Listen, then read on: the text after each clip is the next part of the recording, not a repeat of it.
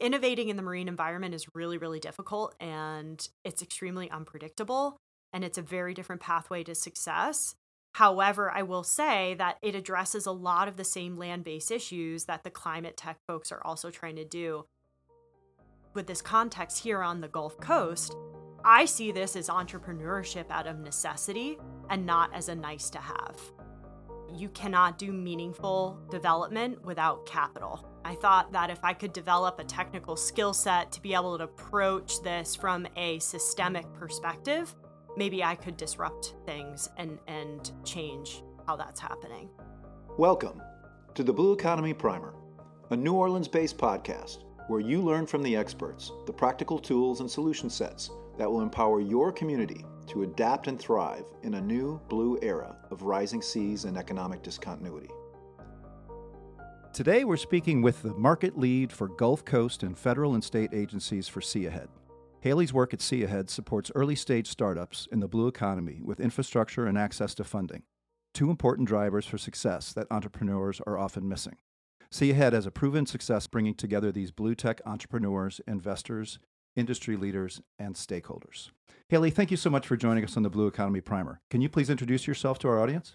Sure. Thank you so much for having me. My name is Haley Bathurst, and as you stated, I work for SeaAhead. I've had several different roles, but currently leading our government and state and federal relationships, primarily focused on this region of the U.S. Great. Well, it's great to have you here. Can you tell us a little bit more about your background? I understand you are originally from New England, but you've studied in Chicago and also had some interesting experiences overseas. Yes, I've been all over the place.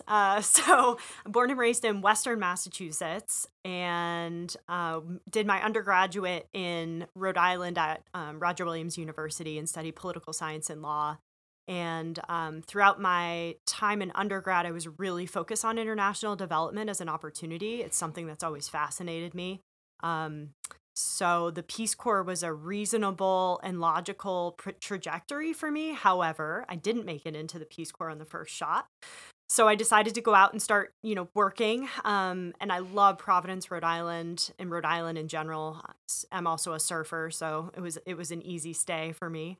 So I moved after school to Providence, Rhode Island, where I was working for Social Enterprise Greenhouse for several years. And I started as an unpaid intern for almost a year before I was about to jump ship. And they were like, wait, we just got all this government funding. We'd love for you to run our Health and Wellness Accelerator program. So I built that program over 2 years, running focused on social enterprises. So truly businesses that want to do well and do good in the community, also while developing a solid bottom line, but really focused on the health space. And when we say health and wellness, everything from med tech devices to like holistic yoga studios and wellness practices. So the gamut. I had to learn fast. Interviewed a lot of people. We built out this advisory council of experts comprised of folks around the health and wellness space in Providence, Rhode Island, and Rhode Island writ large, and graduated 2 cohorts, I believe, of about 14 companies over the 2 years, most of which are doing pretty well. I've been able to stay in touch with some of them. So really delved into this entrepreneurship space from a social enterprise angle, which really touched on my focus on doing well and doing good in the world. And my curiosity was really about the interaction or nexus between policy and law and seeing how you can create social change within that nexus and which one pushes which in terms of the mechanism or a catalyst. And I really loved getting that business-based experience because I realized now that business actually and entrepreneurship is what pushes and breaks the paradigms and can be positive disruptors. And then policy follows and then law follows third. So it was a really interesting perspective for me to get that experience because I was over here thinking I was going to law school. And after my 2 years at SeaAhead, I actually revisited the Peace Corps opportunity because now I had some practical working experience, which is the feedback I received in my initial rejection.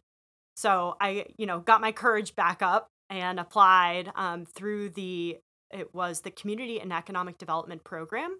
So a perspective of using entrepreneurship as a means for economic empowerment for vulnerable populations.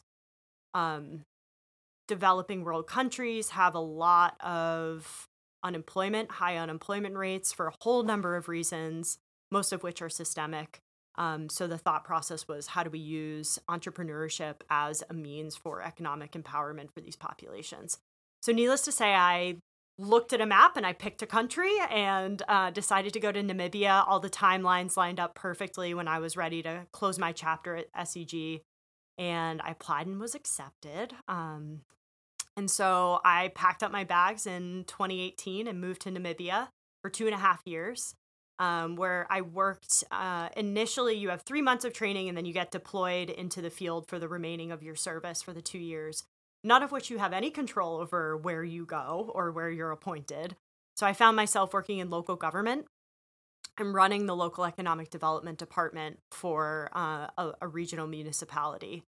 Um, Peace Corps volunteers, by the way, are not supposed to be having full-time jobs like that. But when I arrived, the woman who was in the office went on maternity leave as I got there. So I was left with this. I was left with a big opportunity, as I saw it, to really dig in and learn fast, similar to my previous experience with SEG. And throughout my 2 years working in regional government, I learned how to work with all of the various stakeholders, from the established business community to the street vendors to multinationals that were involved in the region. And really what the perspective was is how to act as a liaison between all those pieces, right? And one of the big projects that I worked on primarily was how to empower the street vendors to be able to feed their families not only for a day, but for a week and for a month. And so it was a lot of financial literacy classes and really digging into entrepreneurship as a means for their economic empowerment, right? That was the whole project. So I did that for over 2 years, a lot of youth work and a lot of work with women, which I loved and still keep in touch with a bunch of them.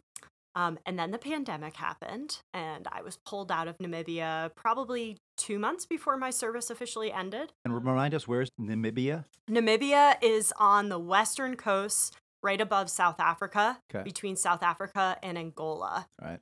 So sharing the Atlantic Ocean from my New England days. So same ocean, but a very different region. Yeah. Yes. Yeah. And so the pandemic hit? And I was evacuated and went back to Massachusetts and felt like I was just like spit out on the other side of this crazy, tunnel. But while I was in Namibia, I had applied to graduate schools. I was applying to graduate schools from this perspective of, the Peace Corps is really a wonderful opportunity, but what it taught me is that you cannot do meaningful development without capital.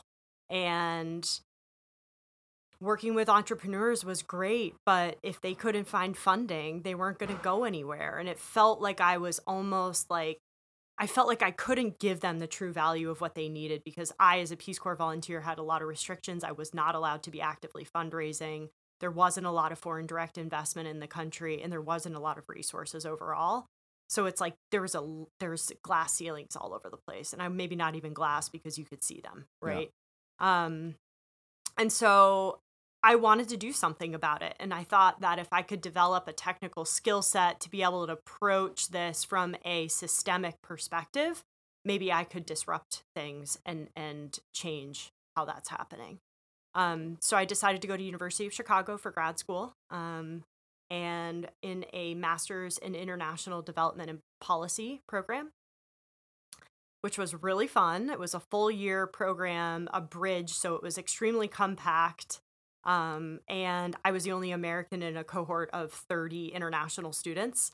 Wow. So I learned so much from my colleagues in the program and from all over the place, like truly every country in the world. You're coming a bit from the healthcare space and social enterprise, and then now are focused on the sort of BlueTech or ocean ocean technology. So I can certainly see some parallels in terms of the social enterprise and world impact. But how did you see those coming together, or what drew you to the ocean tech or BlueTech? I guess it's a bit of serendipity. And also, now that I've been with SeaAhead for about 2 years, I'm seeing how this is really coming full circle for me. So the serendipitous piece is that when I graduated, I was applying to jobs for almost 9 months in the middle of the pandemic and was not finding employment. And I got a connection through the startup, another healthcare startup I was working with throughout grad school, getting connected to Mark Wong, who is the co-founder of SeaAhead, and actually come to find out he was running the economic development department for City of Providence when I was in Providence. And we had met each other several times, but never really worked together in a meaningful way. So I got reconnected to Mark, and Mark called me and said, "Hey, we've got some really interesting stuff going on, and how do you feel about moving to Mississippi?" And I said yes, and packed up my car and drove to Mississippi. The full circle piece of it is that my dad is the national canvas director for Clean Water Action, so I grew up around environmental issues and water issues specifically my whole childhood. During college, winter and summer breaks, I was out knocking on doors and raising money and doing political campaigns for all types of environmental issues. So it was something that I knew and that I knew was super important. I didn't necessarily see myself in the ocean and blue tech space, but I'm a surfer, as I said, and grew up in this environmentally focused household. So it sounded like a really interesting challenge to me. Hmm. And so with SeaAhead and the work that you're doing there, what is SeaAhead's institutional interest in New Orleans, and how do you see that working at a regional level? Sure. So let me preface it by saying that I ended up in Mississippi first, right? So, and now I've been expanding into New Orleans. Obviously, the geography, it's really only an hour drive, if anything. So why not? Plus, New Orleans is a lot of fun. So that's not a hard sell by any means.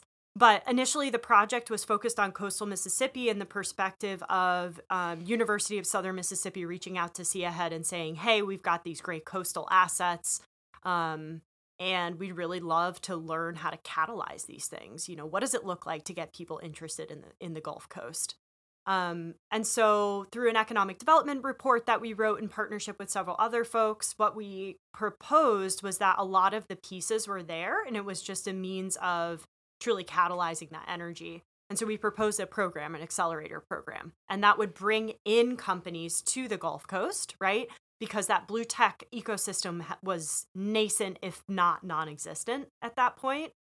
So we brought companies to the Mississippi Gulf Coast, and we were astounded by the fact that we got almost 50 applicants across 12 different countries for a program that was brand new, right? And what we learned is that all of those companies had already identified the Gulf Coast as a place that they wanted to do business. So we were just giving them a reason to come. And you're providing like real technical infrastructure and facilities? Correct. So it's the program is a 6-month program with technical expertise, leveraging SeaAhead's network of mentors. We have a global network of mentors. And we are basing this off of our Blue Swell incubator program, which is now this year in its 4th iteration. So we've really learned how to do this in terms of scaling, identifying applicable technologies that can be, backed by venture money and then scale them. And that's what we wanted to do here on the Mississippi Gulf Coast. And then, because as I said, it's so regionally close, I started playing a lot more in New Orleans and leaning into what is happening in New Orleans because there's density here, which is the one piece we were really missing in Mississippi. There's density, there's a culture of entrepreneurship, there's a lot of infrastructure to support entrepreneurs in New Orleans, and it's a really intriguing opportunity for us to expand into a new region. Mm-hmm. Yeah, well, it's exciting to hear you describe New Orleans in that way, because a lot of the folks that we're working with at Deep Blue, and certainly Deep Blue as well, those are the type of ecosystem that we're trying to build. So you've probably heard this idea before of New Orleans as the most northern Caribbean city, as opposed to really less of a North American city. What for you? What has it been like to come to New Orleans and doing the things that you're doing and adapting to the local culture and economic landscape that is pretty unique? Right. So as I mentioned, right, I've lived in several different places from, being abroad to Chicago to here. And when I did live in Chicago, I lived on the south side of Chicago. And I think for me is I always want to live in the communities that I'm aiming to serve. I think that's a principle of Peace Corps as well. Because if you don't see how people are living, there's no way you're going to be able to understand how to meaningfully help them. And really, from a systemic perspective, is really my approach. And so, New Orleans is an incredible city, but it has a lot of poverty and it has a lot of struggles. And a lot of those problem sets are similar to what I saw abroad, right? And this is not to compare Namibia as a, rising low middle income country to New Orleans. However, the systemic problems are actually pretty similar. Um, there's a lot of lack of access for the most vulnerable populations to meaningful employment. And there's so many things that are preventing people from being able to see themselves progress in a meaningful way. And that's something that I think entrepreneurship plays a really strong role in. And you said you had a particular focus or interest in working with women in that context as well. Yes, absolutely. Women are, and there's so many statistics about how women, you give a woman $1 and, she turns it into $10, and you give a man $1 and it goes away in a day. Not to be, gender specific here, but, Well, I've heard those studies and I'm not going to push back. Yes. But women are obviously the caretakers of not only their families but their communities and all of the people around them, and so integral to strong community development and societal development. So yes, I think working with women is something that I really love and am very passionate about. And I will say that the blue tech space, or the tech space in general, is predominantly male. And I think that's come from a systemic lack of access and exposure. And I would like to be someone that disrupts that paradigm and shows that women have a place in any field, never mind blue tech. Great. Yeah. Well, I can tell you that my experience here in New Orleans over the last few years, working with some pretty incredible women community leaders. So I think that's going to be an easy fit for you doing work in New Orleans. So for you, what are some key ocean technologies or project types that you're watching come online that could be important new tools for coastal community resilience? Sure. So let me speak a bit about the companies that we had in the Gulf Blue Navigator program this previous year. And we just accepted, as I mentioned, a fourth cohort into the Blue Swell incubator. So some really interesting stuff coming out. But the previous cohort on the Mississippi Gulf Coast was really focused on ocean robotics and ocean data from a perspective of, if we have better data, especially near shore data, which there is a severe lack of, we can make better decisions and put that into the hands of public decision makers. So, for example, one company based out of California, he's out of San Diego, but has now officially registered in Mississippi, and I think he's registering in Pearl River County, to be able to bring this opportunity to rural communities within Pearl River. Is Sea Trek, and he has the founder is Yi Chow, and Yi has developed an autonomous float which goes into deep ocean. And it bobs itself up and down in the water column, and it reports real-time ocean data on a number of variables, replacing NOAA's Argo floats, which are made with lithium-ion batteries, are inaccurate, maybe report every once a week, if that, and if they get lost, they sink to the bottom of the ocean, which is obviously a serious problem. Yi's technology will generate its own energy based on phase change material, so it is entirely autonomous. As it goes up and down in the water column, it melts and hardens, it solidifies, and it's reporting data almost on the hour, if not more frequently. So why is that significant, other than being really cool technology? Is that you can have better hurricane prediction models, because all of a sudden your deep ocean data is being reported rapidly in real time. So those spaghetti models that have been historically pretty inaccurate, and also when storms shift, this thing could be able to tell you when that's going to happen in real time so that the public decision makers could, make evacuation orders or whatever they need to do earlier. Hmm. So that's a great example of one of the coastal resiliency storm related applications. And obviously that's really pertinent to this entire region. But a lot of the other ocean data, coastal mapping kind of folks are really looking at all types of variables from, nitrates washing out into the Gulf of Mexico and measuring what that looks like. Oyster restoration has been a big focus. Oyster reefs are really important to coastal resiliency because it can slow down storms and it can act in carbon sequestration and all of these other applications. Um, I would say that some of the interesting folks that we've had in this new cohort, we have some cellular agriculture plays. So Marinas Bio is trying to disrupt, black market food chains like caviar and sea cucumber and abalone because she can grow these things in a lab. And she is an aqua vet by training and has been able to develop her own tools and technology to be able to create these food products in a lab-based environment, which still feels a little sci-fi to me, but it is truly incredible. And she's doing really well and getting some great initial traction. And then, of course, the carbon sequestration and MRV technologies are really big right now. And we have several companies in the program that are looking at those aspects as well. Yeah, so we've certainly been particularly recently interested in the carbon credit space, Mm-hmm. and how that sector has been a bit in turmoil. So, are you seeing anything? Do you have any particular interest? Are you seeing anything particular going on in terms of how that carbon credit or carbon sequestration space is developing? Yeah, and it's a tough space. It's a really, really tough space. I think the market itself is not nearly as developed as the technologies are, which is a problem for the startups, right?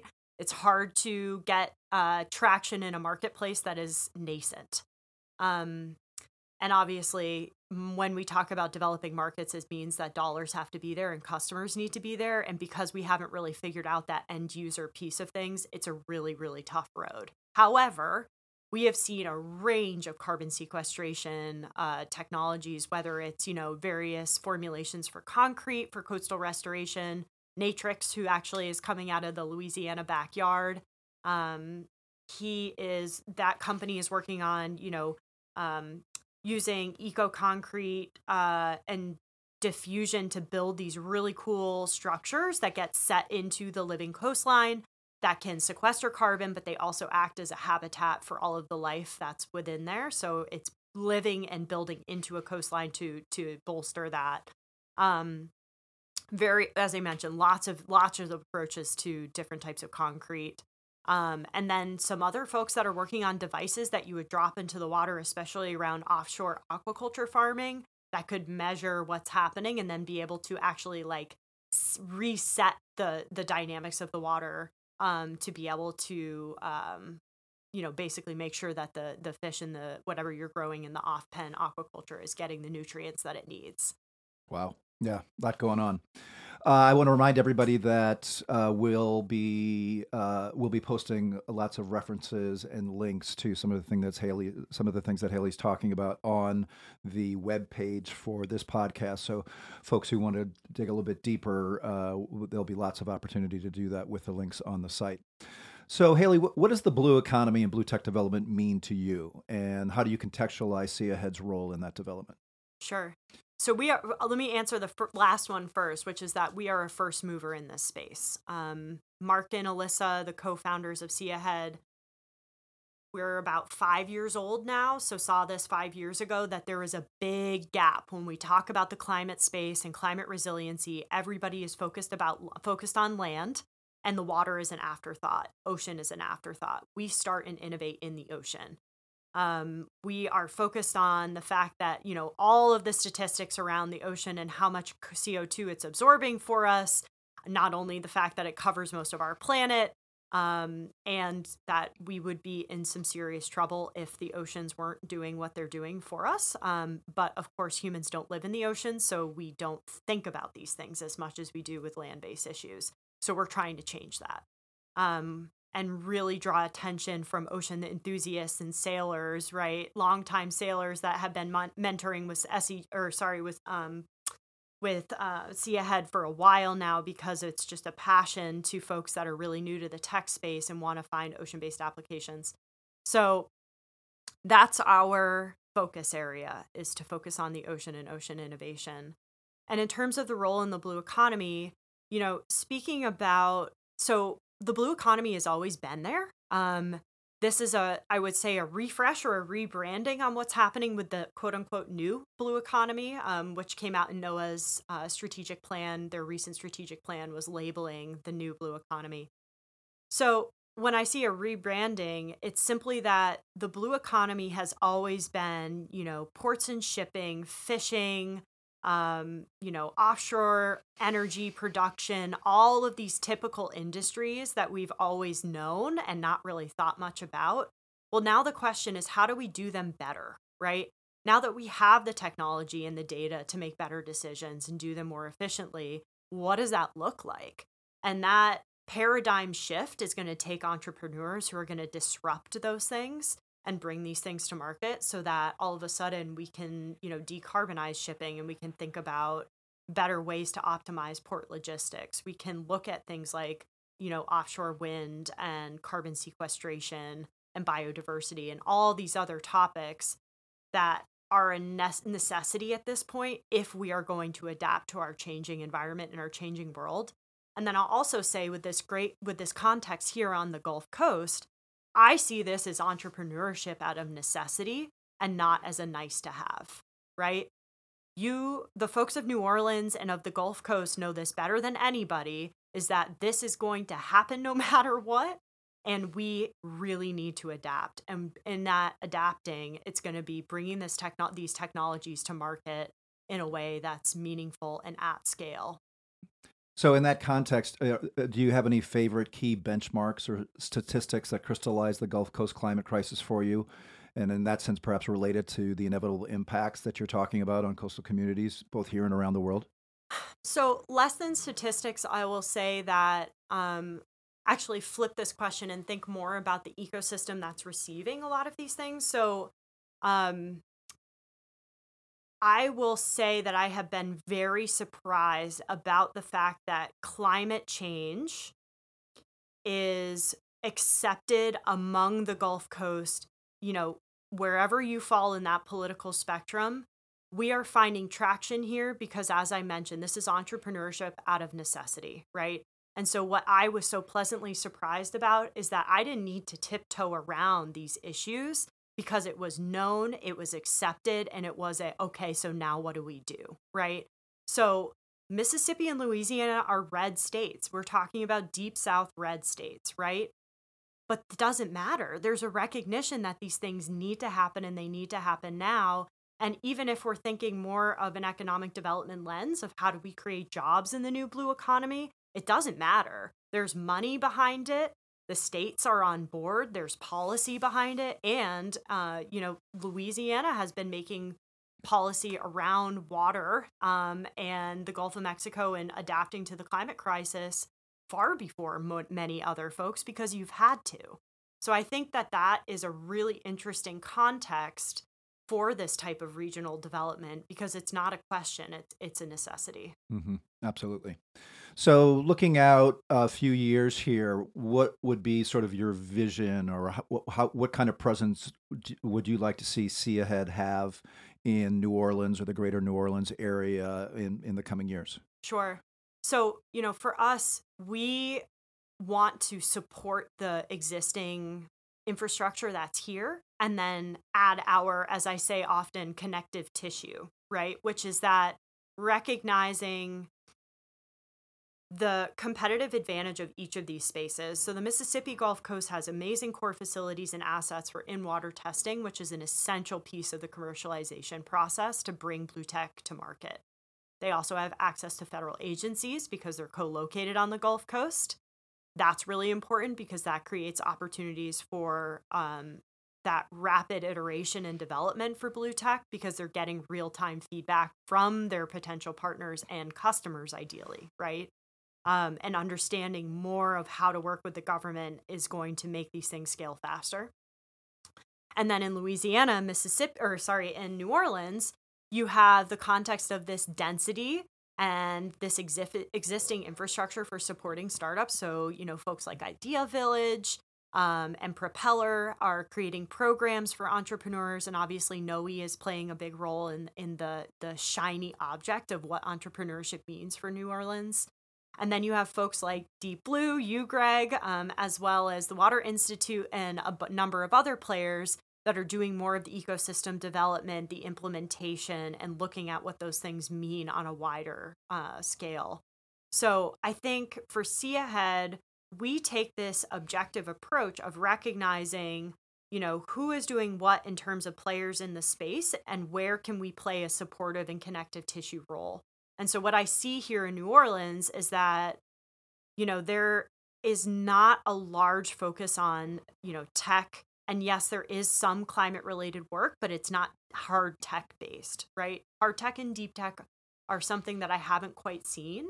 And I think that's where we can come into play and leverage all of what we've been building for the last 5 years to help those existing entities recognize what the gaps and needs of startups in that space are, and then how do we collectively develop those resources to meet those needs.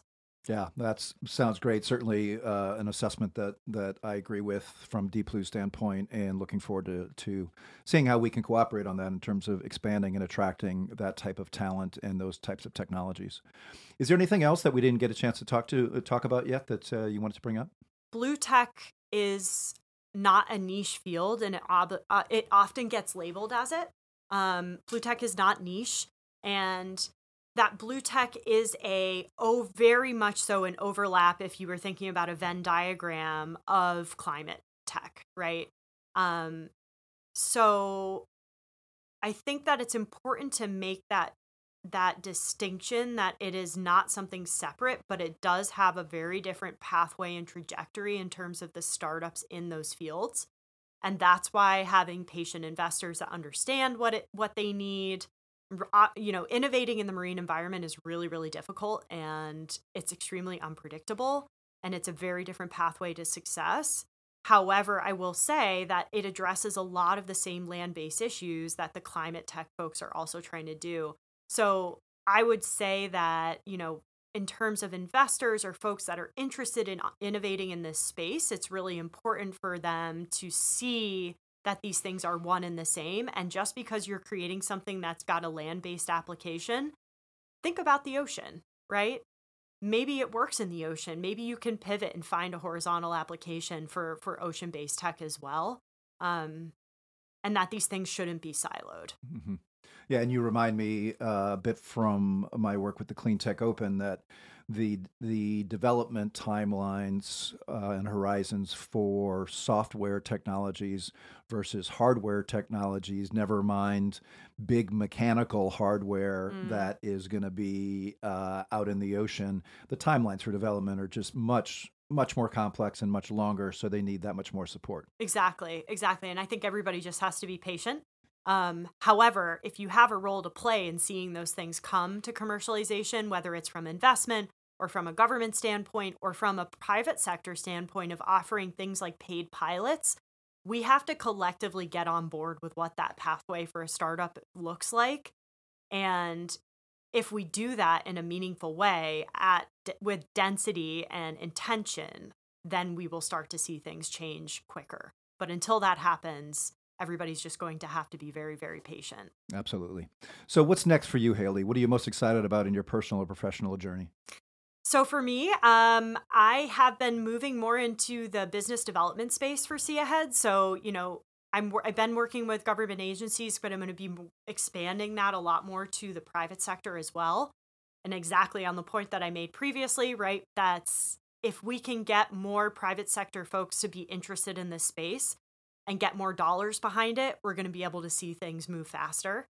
So I'm really excited to expand into that space more and learn as much as I can in this space. And then me personally, I have a deep interest in the policy aspect of this work.